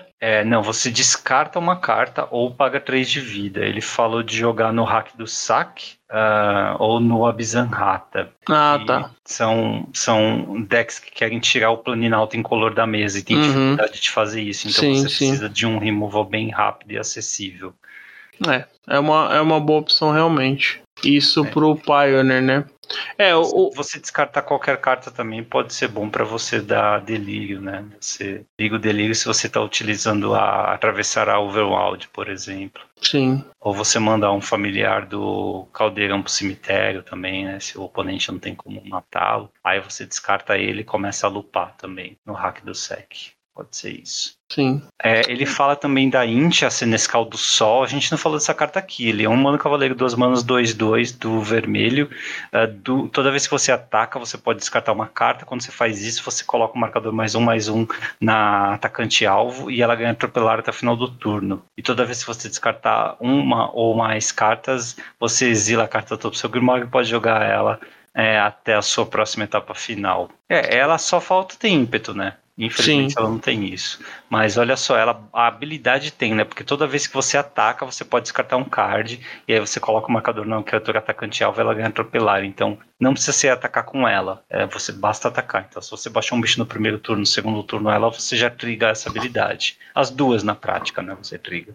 Sim. Uma de vantagem de carta e outra de colocar +1/+1, um marcador +1/+1. E aí começar a dar loot também. Então ela parece ser bem eficiente mesmo. Ela é perfeita, né, pro deck da Pia, né? Que é o Borozinho que já tem jogado aí no Pio, né? Então ela funciona muito bem, né? Pra quem não lembra a habilidade da Pia, toda vez que você jogar um terreno do exílio ou conjurar uma mágica do exílio, você faz um tóptero incolor 1/1 com voar. Né? Então você vai capitalizando board, né? Vai colocando mais presença aí no campo. Então, assim, ajuda bastante, né? curva forte também. Ele tem 8 drop 1, né? É 4 lança veloz do monastério e 4 Soul Scar Mage. Então se der sequência com esse cara aqui, eles já vão bater um pouco, né? E aí vai snowballar depois. Sim. Ele é lendário, né? Então ele, apesar de 4 numa lista aqui que ele colocou, tem que lembrar disso, para não ficar exagerando também, jogando carta pro cemitério à toa. Ele fala da vinculadora de maré Ixalan. A gente falou dessa carta aqui, ela é uma das mais caras da coleção, apesar de ser apenas rara. É 2 e uma azul 3/2 lampejo. Quando entra no campo de batalha, anule até uma habilidade ativada ou desencadeada a alvo. Se uma habilidade de artefato, criatura ou planalta for anulada dessa forma, aquela permanente poderá perder todas as habilidades enquanto ela estiver no campo de batalha. Você chatinho, né? Anula um planinauta com isso. É chatinho. Tem lampeja, 3 manas, 3/2. É muito interessante. Tá falando aqui que basicamente pode tornar uma Shieldred inofensiva, né? Ainda é um corpo 4/5, eu não acho tão inofensivo assim, mas... Enfim, e é uma resposta meio coringa, né, para várias coisas que podem acontecer no formato. Achei interessante. Mas eu acho que o fato de bloquear, porque assim, na realidade é que a Shieldred, ela não ataca nem não defende, né? O cara faz Shieldred e ela vira um encantamento, né? Ela vira um encantamento, ela vira um emblema quase, né? Ela fica ali, quieta no canto. Ah, mas eu vou bater. Não, ela vai ficar quietinha aqui, eu vou só ficar ganhando vida e drenando a vida do meu oponente. A realidade é essa, sabe? E então você faz isso, cara, você muda demais a balança. Muda muito o jogo. Porque várias vezes o cara vai extinguir recurso ali, vão ficar brigando pelo recurso, o cara top deck uma Shieldred, coloca ali em campo e ganha o jogo, sabe? Vários jogos vão ser resolvidos dessa forma. E aí você vai ter... Ah, mas tem removals. Sim, mas tem vezes que você vai tomar descarte, né? E esse tipo de carta é mais difícil de ser respondida, principalmente pelo fato de ela ter lampejo. Então assim, o cara vai sempre poder colocar ela em jogo, né? E responder ali ao descarte e tal. Então assim, eu acho uma carta num tamanho bem interessante para responder esse tipo de ameaça, assim. Várias vezes você vai perder o jogo, o cara top deck um Planeswalker, né? Você vai ter uma resposta ali para segurar o jogo e poder retomar ali e poder, né, voltar para a partida, né? E a última que ele indica, ele é uma comum, encantamento azul comum, peregrinação da raiz profunda, que tem um erro de português, né? Peregrinação à raiz profunda. Ou pode ser um A com crase ou pode ser um DA, né? Pode ser um A com crase, muito provavelmente. É um azul encantamento comum, diz toda vez que um ou mais tritões não ficha que você controla se tornarem virados, você cria uma ficha de tritão 1/1 com resistência à magia. Isso aqui é bem forte, hein? Sim. Se você usou uma habilidade do tritão... mas isso não é comum não, tá? Oi? Ele não é comum não, ele é raro. Ué, tem alguma coisa de errado com a saturação do meu monitor. Ah, não, esquece. Esses símbolos de Ixalan tão horríveis de enxergar. Nossa, é raro. Eu te juro que parece preto daqui. Não, mas foi mal feito, foi bem mal pensado esse emblema. Foi porque ele não tem muito espaço para cor, né? Aí ele fica muito preto. Nossa, tá muito preto aqui na minha tela. Eu tô usando um monitor que tá... Nossa, vou até trocar pro outro monitor. Não, ainda tá a mesma coisa. Não, é o símbolo. Pode ficar tranquilo que é o símbolo. Bom, tá bom com esse efeito também, né? Tem potencial de colocar várias fichinhas. Tá dizendo aqui que tem interação com o deck do Comena, com interação com o Harbin, né? Que é o bichinho lá de Guerra dos Irmãos, né? Ou Marcha das Máquinas, não lembro. Que é o 2 manas 3/2 voa, que quando você ataca com 5 ou mais soldados, ele ganha mais um e voar até o final do turno. E esse cara aqui é só um tritão. Tem um combinho com essa carta já. Com aquele... Não sei se tá aqui na lista. É um tritão que... tem nas mídias da liga. Aquele Kiora Follower. Acho que é Kiora Fowler. Que você vira ele desvira outra permanente. Ah, nossa. Aí você faz o ficha. Aí você com 2 você faz ficha infinita, né? Não sei se isso é saudável. Tipo, você faz ficha infinita e você precisa ganhar ainda, né? Mas... As fichas têm resistência à magia, viu? As fichas têm resistência à magia? Tem. É mais difícil ainda de lidar, né? Complexo. E aí o que acontece? Se tiver o Kumena em campo, né? Na verdade, você consegue. Se o Kumena estiver em campo e ele não estiver enjoado, você pode ganhar, né? Porque você vai colocar marcadores infinitos em cada tritão que você controla, inclusive no Kumena, e ele não pode ser bloqueado neste turno. Então você ganha. Se ele estiver em campo não enjoado, sim. Só que ele não se protege, né? Ele não se protege, tem que ter uma forma de proteger ele. Ele não tem uma das habilidades de virar alguns tritões e dar resistência à magia pra ele? Não, ele não pode ser bloqueado, compra um card e coloca o marcador. Ah, tá. Aí fica difícil. Mas aí você tem o Copala, que dá as mágicas que dão alvo num tritão custam 2 a mais, né? Então você tem o Lorde de Tritão que sacrifica ele, se anula a mágica não de criatura, menos que seu controlador pague 1, né? Então, assim, tem algumas formas de você conseguir proteger aí o seu Kumena, né? Que parece ser uma boa criatura aqui para poder ganhar a partida, né? Proteger o Kumena vai ser importante nesse caso. Sim. Bom, vamos... Tem mais novidade ou listas do formato, ele? Tem do Pioneer aqui, né? Como eu falei, né? Teve os eventos aqui deste final de semana, né? Então, no caso do Pioneer, a gente teve o Pioneer Showcase, que aconteceu ontem, né? No domingo. E o Juliano falou... O Juliano falou assim pra mim, nossa... conseguiram fazer algo mais quebrado do que companheiro, tá?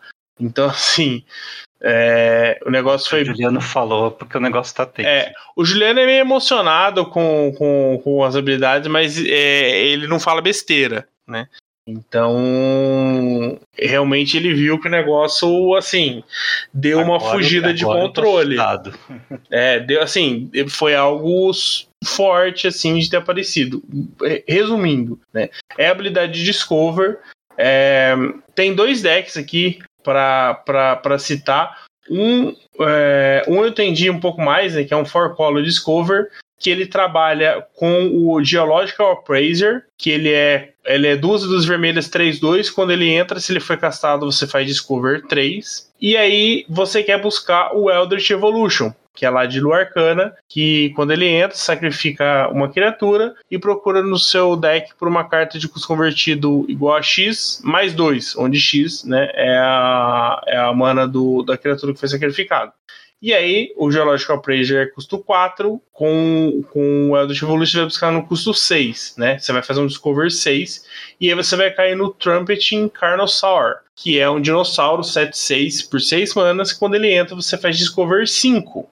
E aí que o negócio começa a descambar. Por quê? Você pode cair em outro Eldritch Evolution, e aí você vai pegar algo de custo 8, que aí no custo 8 você tem uma Galta, que é 12/12, com atropelar. Quando entra, você coloca qualquer número de criaturas da sua mão em campo, né? Por 8 manas, você tem o Magma Opus, tá?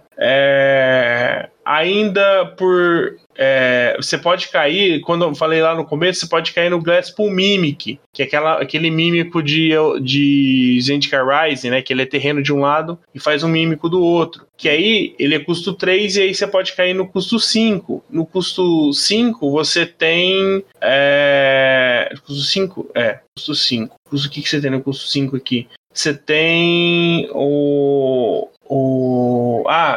aquele Connive e Concoct, eu não sei se é essa pronúncia correta, que aí você pode pegar uma carta do cemitério e colocar em campo, sabe?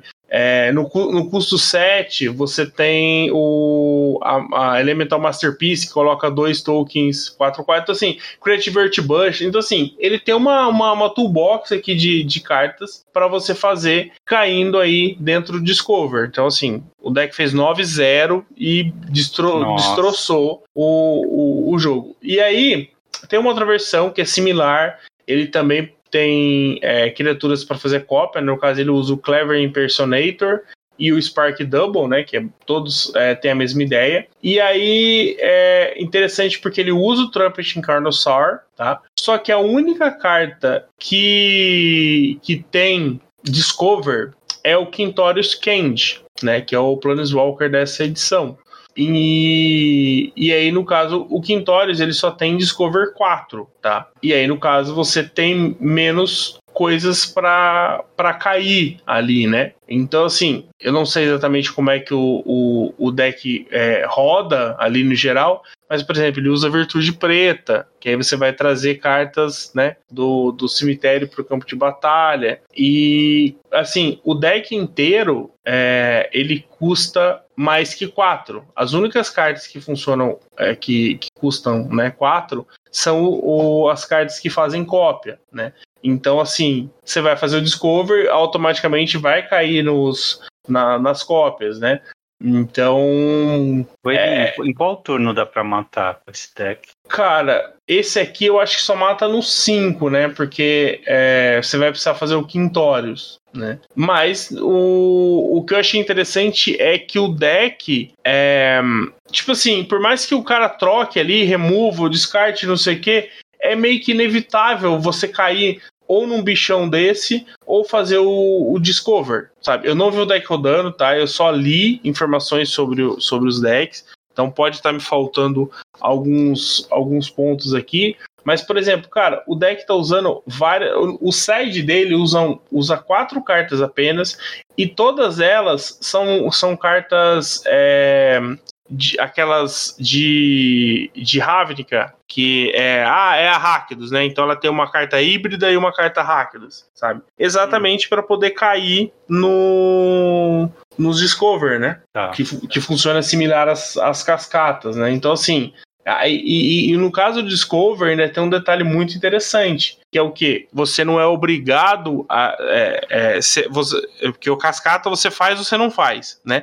O Discover você pode mandar para mão, né? Então às vezes é uma carta... eu faço a carta e cai numa criatura que faz uma cópia. Você não tem bicho em campo agora, joga ela pra mão e espera um momento pra você poder fazer, sabe? Então, assim, tem todos esses pontos que o Discover ajuda nesse tipo de deck, né? Então, assim, vamos ver, né? Voltamos a ter um combo, né? No Pioneer. Vamos ver como é que o formato vai encarar esse tipo de deck. Eu até estava comentando com o MP, né? Normalmente os decks controls, né? Predam esse tipo de deck, né? Com descartes, anulações e tal. E o Pioneer só tem o W Control, que não é um deck que está nos seus melhores momentos, né? Ele aparece ali de vez em quando e tal, mas assim, até apareceu no Showdown recente e tal, mas ainda é um deck com poucas cópias, né? Então talvez a gente tenha uma mudança aí no metagame para poder responder esse tipo de deck, né? Eu espero que seja positivo, né? Sempre. Assim. A gente brincou bastante de que às vezes você descrevendo os decks e os combos parece aquele momento em que o Modern deu sinais de que poderia começar a ficar degenerado, anos atrás, quando parece que os decks estavam justos, agro versus control, né? Como correndo por fora, e aí, tipo, dá uma combinação aí de 2 ou 3 coleções seguidas e começa a aparecer, sabe, decks de combo um pouco mais consistentes, degenerados e rápidos, do nada. Mas é isso, meu caro Matheus. Tem uma carta aqui que está aparecendo no Modern. O Modern tem um deck muito popular agora, que é o Amulet Titan, né? Não é de agora, mas a versão atual está bastante forte, competitiva, né? E tem uma carta que conversa com esse deck, que é Spelunking. É um encantamento verde de 2 e uma verde ali. Diz assim, quando entra em jogo, você compra uma carta e depois pode colocar um terreno da sua mão em jogo, tá? E diz, se uma caverna foi colocada dessa forma, você ganha 4 de vida. Mas tudo isso aí, 3 manas para comprar um terreno, vai, e colocar em jogo não é tanto. Só que a outra frase dessa carta é importantíssima para esse deck. Né? Diz assim, terrenos que você controla entram em jogo desvirados, perdão. Na prática não é como um outro amuleto do vigor, porque o amuleto do vigor ele tem um trigger de desvirar, né? Mas se você tiver múltiplos amuletos, então eles trigam separadamente, mas esse encantamentozinho aqui ele já ajuda bastante, né? porque ele é como se fosse 2 cópias extras, né, de um efeito que você deseja nesse deck. Então alguém, inclusive, testou isso aqui, se deu bem num challenge aqui no Magic Online. Na verdade foi o campeão, né, do Modern Challenge. Foi uma mirror match de Amulet Titan. É interessante ver como é que... Amulet Titan, há quanto a gente não vê uma mudança, né? Algum deck, alguma carta que entrasse nesse tipo de deck, né? E aí você já vê uma carta entrando, né? No Amulet Titan. Então é interessante, porque fazia tempo que o deck não tinha uma adição, né? Então... o deck tava encaixadinho, é difícil. Sim, você vê, a última edição, beleza, a gente teve um anel, né, que por motivos óbvios entra em tudo com o deck que seja, que suporte, né, esse tipo de velocidade. Teve o Cultivator Colossus, que entra uma cópia, que ele é de Midnight Hunt, mas é porque ele tira proveito ali da quantidade de terrenos, e quando ele entra em campo de batalha, você busca uma land e coloca no campo, né? Então, assim, tem e ele custa 7 manas, então, assim, são cartas mais específicas. Acho que você não busca, você põe da mão direto, mas você vai comprando cartas. Não é isso? Quando ele entra em campo de batalha, você pode colocar... você pega um terreno da mão e põe em jogo. É verdade. Você põe o terreno... Você coloca o terreno da mão em jogo, e se você fizer isso, você compra uma carta e repete o processo, né? Então você pode colocar vários terrenos em campo, né? Até porque tem uns 30 terrenos. Né? Então a contagem de terrenos é bem alta, né? Então é bem útil nesse tipo de deck, né? Sim. Eu tava olhando aqui outros decks, né? Desse top 8, na verdade, do top 12 aqui desse Modern Challenge. Só esse, por enquanto, tá ali. Só o Amulet Titan tá usando uma carta no main deck da nova coleção, por enquanto. Que não quer dizer que outras não tenham potencial, né? Mas essa aqui foi a que se sobressaiu. Aliás, em termos de combo, o Modern tá bem degenerado, né? Amulet Titan, Living End, RakdosCast, que não é bem combo, né? Mas a gente coloca ali em nível de degenerado bem parecido. Yangmoth, que é um deck de combo também, né? Pode vencer com combo. Então tá bem degenerado o formato. Mais algum destaque ali para Standard ou para Pioneiro dessas novas cartas? Eu acho que não, assim, tem várias incertezas ainda, né, de como é que o T2 principalmente vai receber, né, mas assim, Caverna das Almas já se mostrou bem relevante, né, os deuses são bem fortes, tá, até o artefato lendário lá, ele é um pouco lento, né, mas o fato de você estar descobrindo 5 todo turno, né, também ajuda bastante. O Anjo Resplandecente, que é uma carta que quando saiu lá, acho que em M21, M19, já teve sua parcela de sucesso. Tudo bem que o preço dela ainda é muito do Commander, né? Mas, pô, ele é um 3/3 voar, que se você ganhou vida, você pode fazer você ganhou 5 mais pontos de vida, você faz um 4/4 voar com vigilância, né? Você faz um Anjo Serra ali todo turno, né? Então não tem como dizer que não é bom, né? Mas eu acho que uma carta que ainda vai crescer bem no Magic em geral é o Trono Errante, que é um artefatinho 4 manas, 4/4, tem salvaguarda 2. Quando ele entra no campo de batalha, você escolhe um tipo de criatura. O Trono Errante é desse tipo, além dos outros tipos dele. E se uma habilidade desencadeada de uma outra criatura que você controla, do tipo escolhido, for desencadeada, você desencadeia mais uma vez, né? Então a gente estava falando bastante de cartas que fazem cada vez mais, né? Então esse tipo de carta potencializa isso, né? Que aí você tem uma carta que triga quando outra entra, né? E aí você vai fazer 2 vezes, e ele é um bicho chato de ser removido por causa da salvaguarda. Parece uma carta divertidíssima. Sim. Não sei se vai ter potencial para formato construído, mas... eu acho que assim... Os triggers são fortes, né, Eli? Sim, exatamente. Os triggers hoje em dia estão absurdos, então não porque dá pra às vezes cara mesmo. Porque às vezes é um trigger que der e já resolve. Sabe? Já não se precisa, paga. Já se paga, sabe? E tipo, ele é um 4 mana, 4/4. Beleza, não tem evasão, mas é 4 mana, 4/4 com salvaguarda 2, sabe? Então, assim, morre pra poucas coisas, né? Por ser /4 ajuda bastante. Então, assim, eu acho que ela tem um potencial muito legal no Standard. no Pioneer, talvez ela seja relevante pelo fato de a gente ter mais essa questão dos tipos de criatura, né? A gente ainda tem ali, não vou dizer decks temáticos, né? Mas assim, que usam um pouco mais, se importam um pouco mais pelos tipos de criatura, né? Ou como a Wizards mexeu na nomenclatura agora, né? As estirpes das criaturas, né? Ainda não tem uma definição de como é que isso vai ficar, mas acabou, o termo em português é estirpes. É mais uma alteração para a gente começar a ficar ciente. Bom, eu acho que isso é uma crítica que antes de a gente passar de fase, a gente utiliza muito o MTG Goldfish, né, a interface dele, porque ela soma tanto preços como decks em que as cartas aparecem de forma bastante popular, né, porque eles têm um trabalho de varredura dos resultados dos challenges. E o problema é que Commander também disputa espaço com esses formatos, né? Então, se você quiser limpar, você precisa tirar Commander como um dos formatos de rastreamento da participação dessas cartas para poder ter uma ideia em formatos construídos normais, né? De verdade, digamos assim. É uma crítica que a gente tem que pensar aqui, porque acaba atrapalhando um pouquinho a nossa forma de visualizar, né? Não sei você, mas eu pego uma carta que acabou de sair agora no Standard, vejo, pô, isso aqui, esse dragão 5 mana, 5/5 voa, iniciativa, né? Esse vermelho aqui, pô, parece interessante. Será que alguém testou no Standard? Aí eu vou na lista do Goldfish, é só Commander.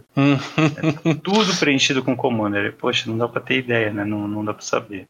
Mas é isso, né? Formas aqui de a gente pensar em como organizar a informação. É isso, meu caro Matheus. Acabou de chegar a coleção, a gente vai continuar de olho, né? Mas não é tão absurdo assim como o Modern Horizons por enquanto. As cartas estão encontrando seu caminho, né? Mas já tem aí alguns bons destaques. Um Removal, que vai ser bom aí para Pioneiro e principalmente Modern pelo jeito, talvez uma carta para Amulet Titan no Modern, e de resto o Pioneiro ganhando bastante combo. Isso aí, eu acho que é uma edição que tem bastante a agregar, né? Mas também logo já tem outra coisa aí e a gente espera poder ver um pouquinho mais de Ixalan aí, que eu acho que tem cartas bem interessantes, tem umas mecânicas bem bacanas, e espero que os formatos consigam abrigar essas novas cartas aí. Boa, bora para a próxima fase. Fase final, para você que já está de saco cheio. Muito bem, meu caro Matheus, terminando por aqui mais uma semana, espero que todos tenham gostado. A frase da semana, nossa, essa frase é horrível do Marco. Lucas continua fazendo muitas artes hoje em dia. Quem pegou essa é realmente das antigas. Essa é velha. Porque Lucas Artes não é uma empresa de games que ainda faz jogos. Acho que isso aí foi vendida talvez para o Border, não sei, faz muito tempo. Mas essa é muito antiga, Marco. O Marco parece um juiz brasileiro, né? Ele mandou uma figurinha dele, eu pensei, pô, eles estão mandando figurinha desse juiz, né? Tentou ser presidente, inclusive. Aí eu, olhando direito, não, é o Marco mesmo, igualzinho.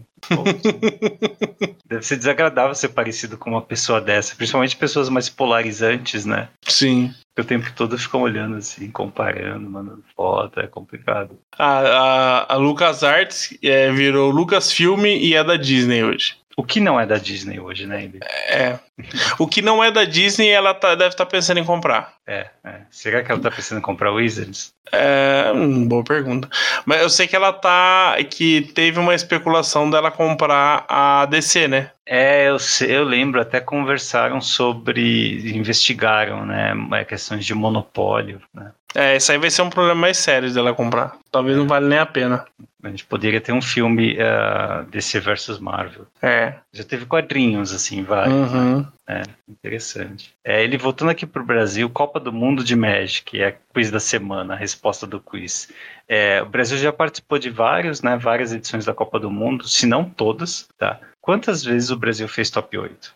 Cara, eu vou falar o número que eu chutei quando você fez o quiz, que eram 2. Você tá otimista demais ali. Foi um só? Não. Nenhum? Zero. Nossa, eu jurei que tinha ido. Pois é, e a gente já enviou uns timaços pra lá, né? Sempre tinha PV, às vezes tinha... Acho que teve Viliadel junto, né? Sempre um jogador mais do regional, aqui local mesmo também. Mas a gente nunca conseguiu fazer top 8 em Copa do Mundo. E pelo jeito, nunca vamos fazer de novo. Vai ser difícil ter de novo, né? Não deve voltar. Né? Mas é isso aí, espero que o pessoal tenha gostado. @RakdosCast nas redes sociais. E por favor, né, utilize o código Rakdos lá na liga, se você quiser dizer para eles que que você escuta esta bagaça. Obrigado, Eli, até semana que vem, valeu. Então usando o código Rakdos nas compras acima de R$100 aí do Marketplace, esse mês de novembro você estará concorrendo a pacotes, né, de Cavernas perdidas de Ixalan. E só para que eu deixei aberto aqui antes que eu esqueci de falar, você falou do peregrinação à raiz profunda, tem um erro maior ainda, tá? Porque em inglês é Deep Root Pilgrimage. Raiz profunda é o grupo, a sociedade dos merfolks, né? Então, talvez seja pior ainda a frase, né? Porque pilgrimage, eu não sei se é peregrinação. É peregrinação. É peregrinação mesmo? E só que raiz profunda não é um lugar, é o grupo. É um grupo, né? Então, assim, então pode ser... a peregrinação da raiz profunda, do grupo. Exatamente. Até se você olhar a imagem, tipo assim, eles estão explorando alguma coisa, né? Então, tipo assim, é a peregrinação deles, não indo pra raiz profunda. Nossa, que interessante. Obrigado, Eli, por trazer mais um erro de tradução. Conte sempre comigo. Galera, valeu, obrigado, até semana que vem. Valeu, MP, abraço. Valeu, falou.